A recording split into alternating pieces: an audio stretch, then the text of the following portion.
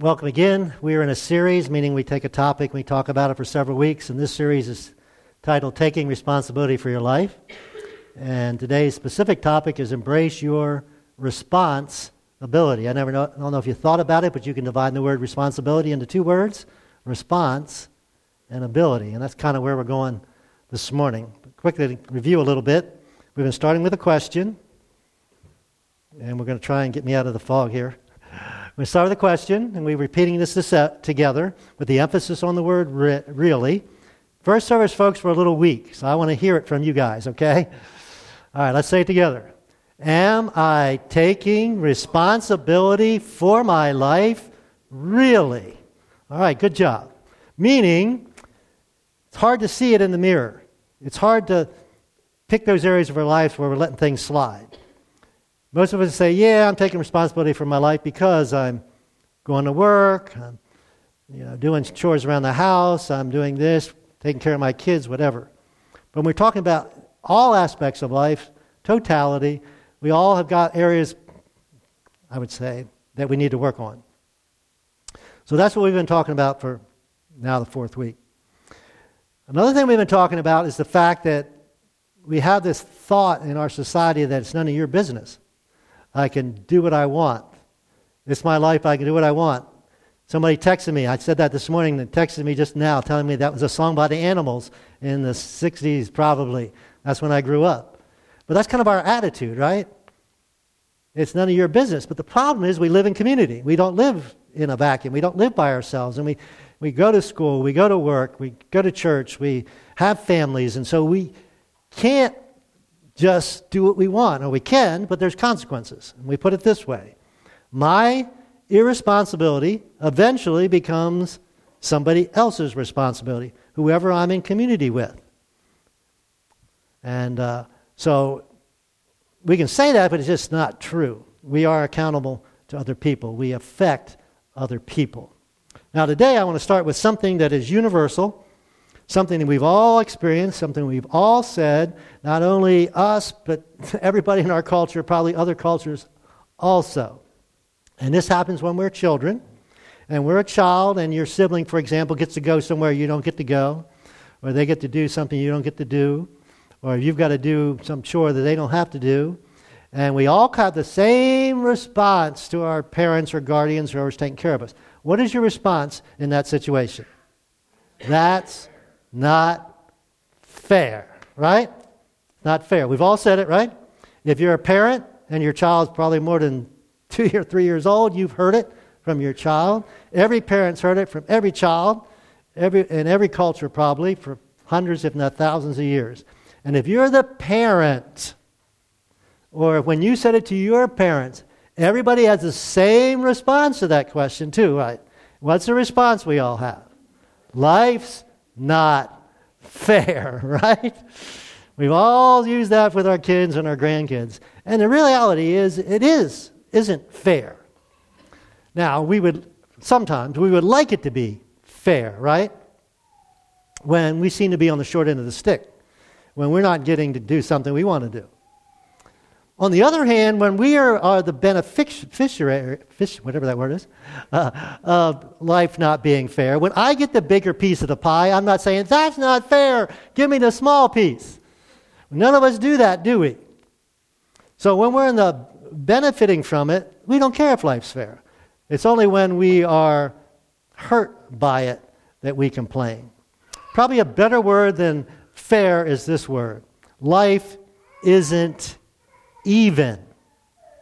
And we know that. You just look around, none of us look the same, none of us have the same opportunities, none of us get to do the same things, none of us have the same intelligence, none of us have the same looks. We're all different. And that's one of the wonders of mankind. We're all different. But consequently, it's not even. It just isn't. Some of us are going to live longer than others. Some of us have more money than others. The problem is, when we look at life as not even, we talk about this a lot. You shouldn't compare. When we think we have the short end of the stick, when we see people with more than us, more benefits than us, benefiting from the not even part, it easily becomes an excuse to not try. Why should I try? I didn't have that opportunity. I didn't have those parents. I didn't have those good looks. I didn't have that intelligence. Why should I try? And it's easy to make an excuse to be irresponsible and not try. And as we talked about back in week 1, you're not happy when you're irresponsible. Irresponsible people aren't happy. We're created to be responsible. We feel good when we've accomplished something. We've done what we should do. That makes us feel good. And consequently, we're not happy. Maybe short term, but we're certainly not happy. And the reason is because irresponsibility always produces conflict. First and foremost, conflict in ourselves. We aren't happy. We're conflicted. We cause conflict in ourselves. We don't feel good about ourselves. It kind of makes a hole in our soul when we're being irresponsible. When I'm not being the dad I should be, and not being the spouse I should be, not being the Jesus follower, if you're a Jesus follower, that you should be. And when we do it, and we do it right, we feel responsible, there's a sense of contentment, of fulfillment, a meaning and purpose in life. Ben Franklin, if you're not a Jesus follower, don't care about the Bible, just use something Ben Franklin said this morning. He was a wise person. He said this: he that is good at making excuses is seldom good at anything else. And that's pretty wise. It's pretty true, isn't it? And probably most of you know somebody or met somebody that would apply to. Because our energy is going into what? Making excuses instead of being responsible, doing the things we should be. All of life is a spiral, either spiral up or spiral down.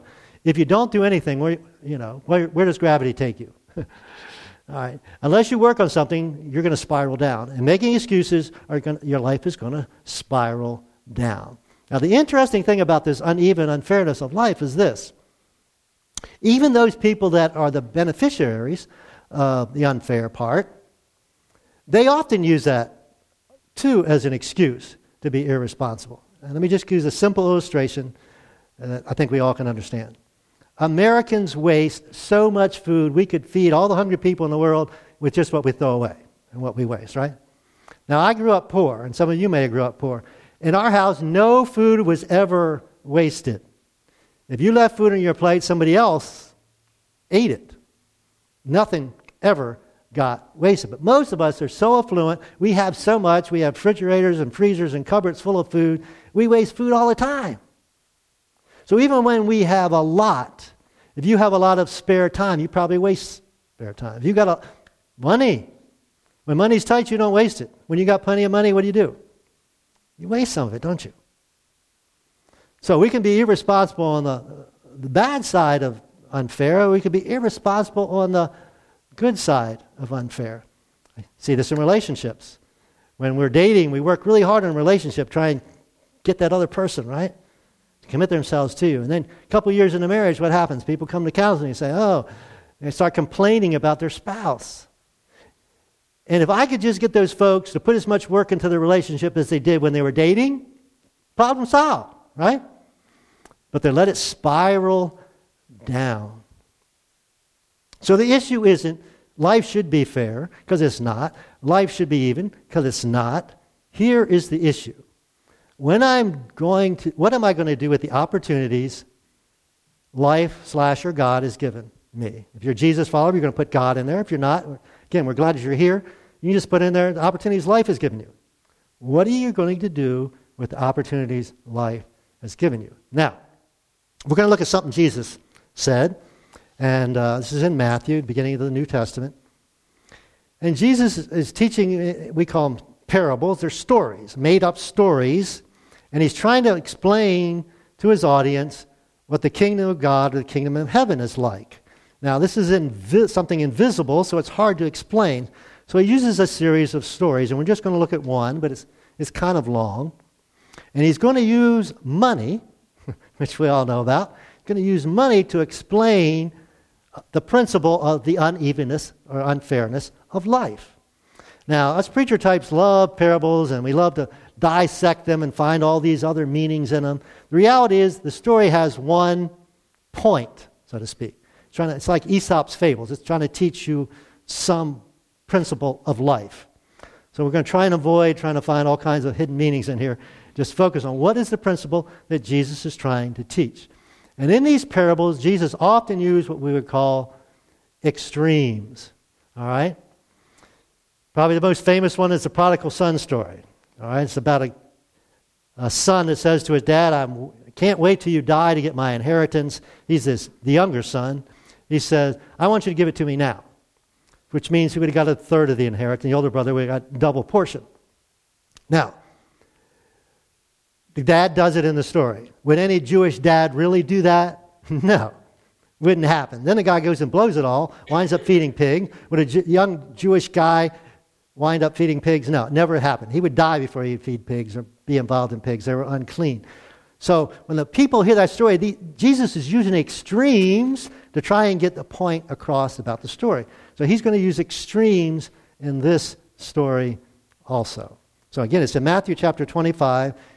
Again, we're not going to look at the first story, the first parable he says, so we're going to look at one of the others. So he begins by saying again. All right, I've already taught you a little bit about the kingdom of heaven or the kingdom of God. Here's another way I'm going to try and explain it to you. He said it can be illustrated by the story of a man going on a long trip. Of course, Jesus is referred to as that man or the master. He calls together his servants and entrusts his money to them while he is gone.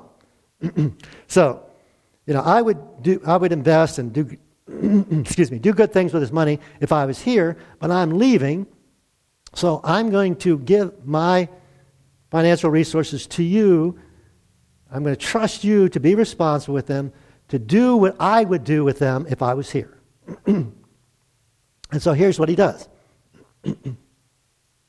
He gave 5 bags of silver to one, 2 bags of silver to another, and 1 bag of silver to the last. Now notice this. He's not even, right? It's not fair. It's uneven. But what is it? Why has he made that decision? He's dividing it in proportion to the servant's abilities. All right? So the guy with the 5 bags of silver evidently has more ability or capabilities to be responsible with. And so consequently, he got more. And the guy with the 1 bag had less abilities. The point being this: the guy with 5 shouldn't be overwhelmed with that responsibility. The guy with 1 shouldn't be overwhelmed. The master or God decided what the person can handle according to their abilities. So we would say he's being fair with the way he divided this. And then he leaves. Now, one thing I want to point out to you here. Everything is fair to someone. Everything is fair to someone. Let me ask you, was it fair from the master or the owner's perspective to give 5 bags to one, 2 bags to one, and 1 bag to one? Was that fair from his perspective? Absolutely. It was his money. He got to decide it. He evaluated his servants on their abilities, and he made that decision. We say it this way sometimes. Everybody's opinion makes sense to them. And that's really important if you're a Jesus follower talking to somebody who's not a Jesus follower. All right? They're not a Jesus follower for some reason. It makes sense to them, just like it makes sense to you and I to be a Jesus follower. So consequently, treat everybody with respect on their viewpoints. So you didn't bring that up. Everything is fair to someone. Next slide. So then he goes on with the story. It's kind of long. We'll get through this pretty quickly. The servant who received the 5 bags of silver began to invest the money and earn 5 more. All right, so goes to work, being responsible, does the best he can, and he actually doubles the money. The servant with the 2 bags of silver also went to work. And again, it's work. Responsibilities are work. And he went to work and he earned 2 more. He also doubled the money. Now, why? Why did he do that? They were entrusted with some responsibility and they took it seriously. They actually did what was expected of them, required of them. And they did the work, put in the work, and they got the results. Third guy, different story. But the servant who received the 1 bag of silver dug a hole in the ground and hid the master's money. Now, the audience would have said, nobody would do that. Again, this is an extreme. Nobody would take this money and hide it in the ground. Now, let me kind of give you an example or equivalence of this money. 1 bag was about in today's money, about $300,000. So the one guy got $1.5 million, one guy got $600,000, and one guy got $300,000. So this is not not chump change, right? This is not just a little bit of money. This is a major responsibility, a major amount of money. Even the guy with the one bag. And so the story goes on. Time passed. The doctor says after a long time, the master returned from his trip and called them in to give an account of how they used his money. Okay, I gave you these, entrusted it with you. I gave you this responsibility. I have these expectations of you that you would do well, go to work, do well, produce, be responsible for what I've given you. And now it's time to find out how you did. This is just common sense, right? And what happens? Well, we already know the first two, right? The servant who had entrusted the 5 bags came forward with 5 more. He said, Master, you gave me 5 bags to invest, and I've invested them, and I've earned you 5 more. So, if you're the master, what are you thinking? That's pretty good. That's probably as good as I could have done. So, what do you think this servant's attitude was about answering? I think he couldn't wait to tell the master what he had done. Don't you? He would have been so excited. Yeah, you gave me 5 and I've made 5 more, master. Look what I've done for you. And that's exactly the response that he gets from the master. The master was full of praise. Well done, good and faithful servant. You've done what I asked you of you. Actually outdone what I asked you. You've been faithful. We could use the word responsible in handling this small amount. And again, the crowd's going to say, that's not a small amount. $1.5 million? So now I'll give you many more responsibilities. Let's celebrate together. That should be celebrated. Your responsibility, my trust in you and your faithfulness, your responsibility, that's something to celebrate. And man, what is he going to get, 10 million? How much more responsibility? We don't know. He gets to the second servant. Received the 2 bags of silver, came forward and said, Master, you gave me 2 bags of silver. I think he was anxious to report too. And he said, I've earned you 2 more.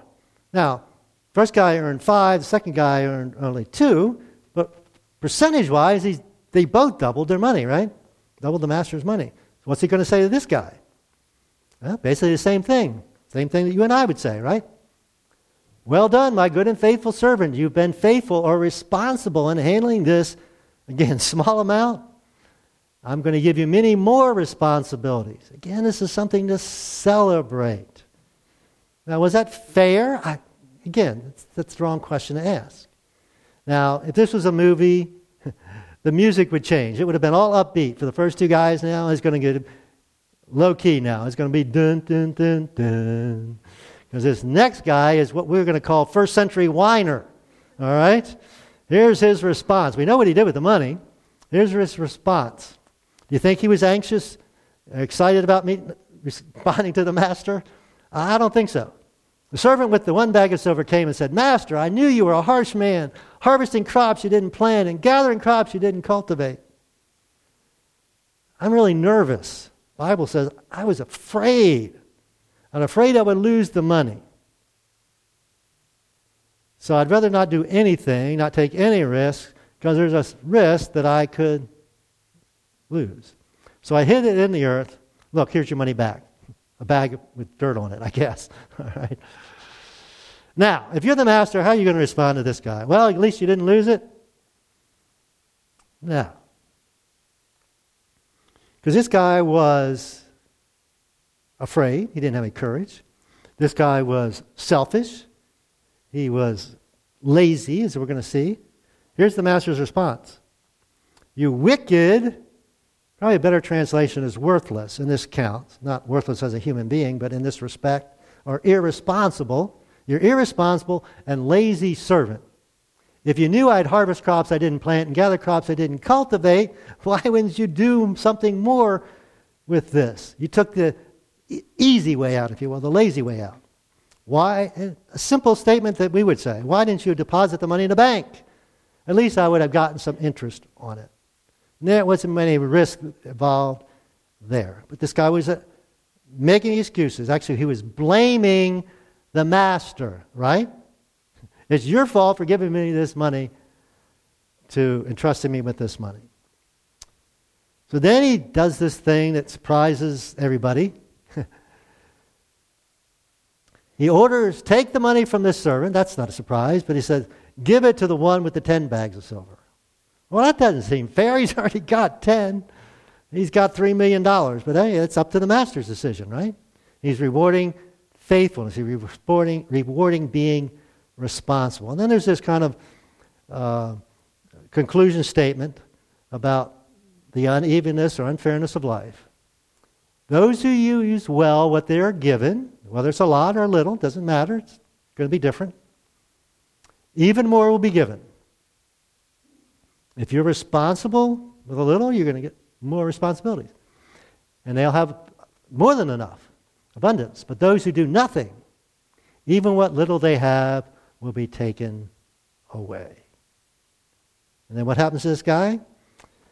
He says, now throw this useless servant into outer darkness where there'll be weeping and gnashing of teeth. Now, preachers are notorious for, saying they're thrown into hellfire and all this kind of stuff. That's not what it's saying here. This is a common phraseology. Weeping and gnashing of teeth was an expression of frustration. I thought about hitting a golf ball and it doesn't go where you want. I thought about some of you folks that played softball. I don't know if any of you did. I have done this. It's pretty embarrassing to strike out in slow pitch softball. It just is. How do you miss that ball 3 times when it's so slow? But he's got this frustration. Well, they use the term weeping and gnashing of teeth. But what's significant here is this. He was, we would say, in the inner circle. He was part of the folks that were entrusted with this money, right? It was a lot of money. So he was in the inner circle with the master. And at this point now, because of his irresponsibility, he's cast out of the inner circle. He's now out of the inner circle. Now, as Jesus told this story, would you expect Jesus to respond the same way to all 3 guys? Would you expect him to say to the third guy, oh, well done, thou good and faithful servant? Of course not, because he hadn't been responsible. He had the chance, and he blew it. He didn't follow through. So I've kind of made my own conclusion to the story this way. 2 or 3 statements. Everybody gets an uneven amount of opportunity. That's life. Some of us are going to live longer than others. Some of us have more money than others. Some of us are more intelligent, better looking. Some of us got to go to college. Some of us didn't. Some of us grew up to both parents and a happy home. Some of us didn't. Life's not fair. Life's not even. We don't have even opportunity. It just is. The second thing is also true. Everybody gets held accountable for what they do with it. You're accountable. You're accountable if you have a lot of money, a little bit of money. You're accountable if you got a lot of talents, gifts, abilities, or not. You're accountable if you're an intelligent person. You're accountable if you got to go to college, got a good job, whatever it might be. If you're a parent, some folks, try and can't have children. Some of us are blessed with multiple children. That's a huge, we're accountable, we're responsible for raising those children. But here's the third statement. It's going to be different for some of you folks. This uneven amount of opportunity isn't even ours. If you're a Jesus follower, it's not ours. In the story, the money wasn't the servants, was it? So if you're a Jesus follower, your opportunities, your resources, your abilities, your money, your time is not yours. We talked about boss God week 1. When you become a Jesus follower, step across the line, God becomes your boss. So it's just like the master in the story. So I'm responsible. It's his money, it's his time, it's his whatever. Now there's a good and bad to this, right? I don't have to decide. I didn't decide that I would have musical ability. God decided that. I can't sing, I can't play an instrument. My wife can, some of my kids can. I can't. I didn't decide that. So consequently, I don't have to worry about leading worship, right? It's off my plate. Never going to happen. All right? That's the good side. The bad side is I have other gifts and responsibilities. One is to teach God's Word. So that's a huge responsibility. I have every Sunday to get up here and teach it in a way that is honoring to God and helpful to you folks. And if I don't do that, I'm irresponsible. Now, we all know 5-bag people, right? They just seem, everything comes easy. They have it all. They have the looks, the intelligence, good family, good college, and all this stuff. And all of us react to 5-bag people the same way. We hate them, don't we? Let's be honest. We hate them. They just got it all, and we don't. On the other side, we all know 1-bag people, right? They maybe grew up in a broken home. They maybe aren't the most intelligent people, or even if they are, they didn't get to go to college. They don't have the greatest job. Maybe they have some health issues. Maybe they were married and the marriage fell apart. They're 1-bag people. Most of us are 2 or 3-bag people. It just is, right? But we don't go see movies. We don't read books. Our favorite stories aren't people that are irresponsible. Hey, there's this great movie coming out. It's about this guy who just wastes his life. I got to see that movie. We don't do that, do we? The stories that inspire us are stories of people that have taken responsibility for their life, and they've done, maybe overachieved, right? I want to tell you about one this morning. His name is Scott Rigsby. Scott Rigsby was, I think, it's down south someplace, Alabama or somewhere. When he was 18, coming back from working a landscaping job, he was riding the back of a pickup truck. Was his first mistake, right? This was back in maybe the 80s. Hit a 18-wheeler. He was thrown from the truck. He was dragged several hundred feet. One leg was taken off. The other was mangled. After 20-plus surgeries, they couldn't save the leg, and so he became a double amputee. Can you imagine at 18, 19 years old? So for the next 20 years, he was the poor, pitiful me. He was depressed, wanted to kill himself. And then one day he decided, I'm going to change my life. The reason it's exciting to me is because in 2007, he became the first double amputee to finish the Ironman triathlon in Hawaii. It took him almost 17 hours. And that would be a great accomplishment. It's a great story to share with you all. But then he decided life is bigger than me. It's more important than just me. And so he's got a foundation. You can look him up. He spends a lot of time counseling amputees, especially war vets. So he's a great example, and there's lots of others, and some of you maybe. And on your outline, I put this statement. We are responsible for our responses.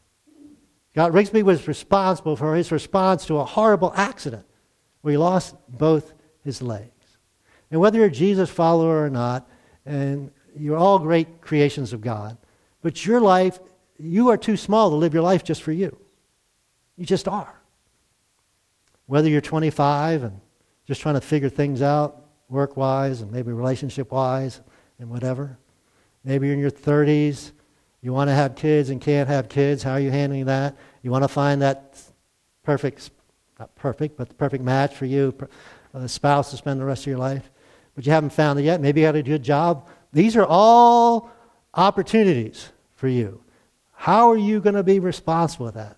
I love this. There's a guy I met at, we do some nursing home services, and I met this guy. He was there by mistake. It was our turn to do the service, and he shows up. He's in his 90s. Well, I guess he's still a pastor, but he doesn't pastor a church anymore. And he plays the piano wonderfully. He's just an accomplished musician. And in his 90s, he's still going to nursing homes and playing the piano and teaching God's Word. Like I said, you can't find retirement in the Bible, right? So all of life is uneven. We all have uneven opportunities. But we are responsible for our responses to the opportunities we were given. In another place, Jesus said this, and we'll finish with this. Great gifts mean great responsibilities. So if you're a 4-bag person or a 5-bag person, you've got huge responsibility. But even greater gifts, maybe you are 5. You've got even greater responsibilities. So whether you're a 1-bag person or a 5-bag person, what are you doing? Are you responsible? And our greatest responsibility, of course, is to God. And if you're not a Jesus follower, we invite you to step across that line and say, God, yeah, you are boss. And I'm going to give you my life. I'm going to give you my messed up life. We say this often. He loves you unconditionally, just like you are. He just loves you too much to leave you that way, just like parents with their kids. He said, all right, I'll forgive you your sins. I'll empower you to change your life and be more responsible. For most of us, we're Jesus followers. We got that area in our life, I'm sure. I do. You probably do too. Yeah, I'm letting that area slide. And God, I confess. I apologize. I'm sorry. I've let that slide. I'm gonna do better. So I'm going to pray. You make that decision in your heart and mind. Father God, thank you. We thank you for the fact that you get to divide it out. I don't have to decide what talents, gifts, even time I'm going to have here on earth. But you do. Well, I am responsible for using even my one bag responsibly. And that's where my life becomes bigger than me. First and foremost, it's about you, God, but then it's about the people in my influence, in my community, family, friends, church. God, so I want to pray a prayer for each of these folks here. Some aren't Jesus followers. God, I would just love to be able to explain to them how amazing it is to become a Jesus follower. And it's a gift. It's just a gift that needs to be accepted. When you're ready to say, hey, I'm going to give my life to you, God.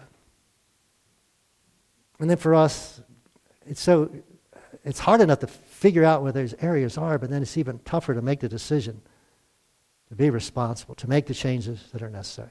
So God, as Jesus followers, we have your Spirit. We should have the courage. We should have the strength to make those changes in our life. God, I thank you for what you're doing in our lives and in our world. And we thank you in Jesus' name. Amen.